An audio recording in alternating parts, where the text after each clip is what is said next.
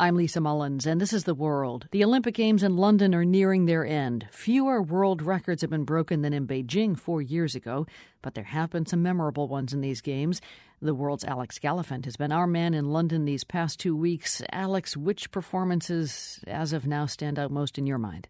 Well, everyone's talking about Usain Bolt, and he really was incredible yesterday, the first man to have completed the retention of the 100 and 200 meter double sprints.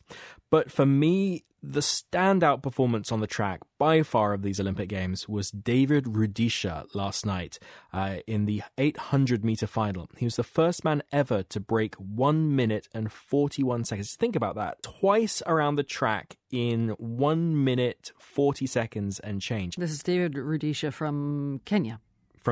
And he was effortless. In fact, he was so fast, he took everybody else in the field with him. The guy who came last, a Brit who's in 8th place, his time was so fast, it would have won the gold in the previous 2 Olympic finals, and he came last. And, you know, the contrast to Bolt is interesting. Rudisha is so quiet, so unassuming, and his performance was just unbelievable. Okay, well, we still have a couple more days of Olympic sports, and I wonder what you're going to be looking forward to most. Well, the final event in the athletics is the men's marathon. That's on Sunday. Tomorrow we've got the track relays, both men and women. The United States women take on the French in the final of the basketball. The men's finals on Sunday. But, you know, there's loads more. It's only a couple more days, but there are loads of medals still up for grabs. And then, Alex, at the end of it all, we're expecting Sunday's closing ceremony. Know anything yet about what we're going to be seeing as kind of the bookend to the Games? We know that the show's called A Symphony of British Music, so I'd like to think that we'll be treated to an evening of work by great British composers. You know, Elgar, Benjamin Britten, Ralph Vaughan Williams, Peter Warlock, but I rather suspect it'll be the Spice Girls.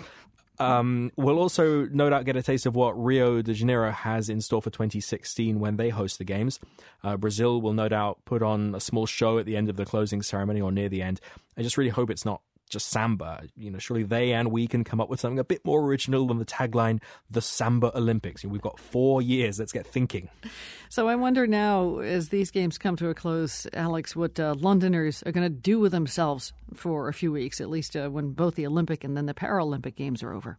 It really isn't going to be easy. I think everyone here is still a little bit surprised by how much fun it's been and how happy they've been during these games. There are a number of plans to keep the sporting spirit going, though.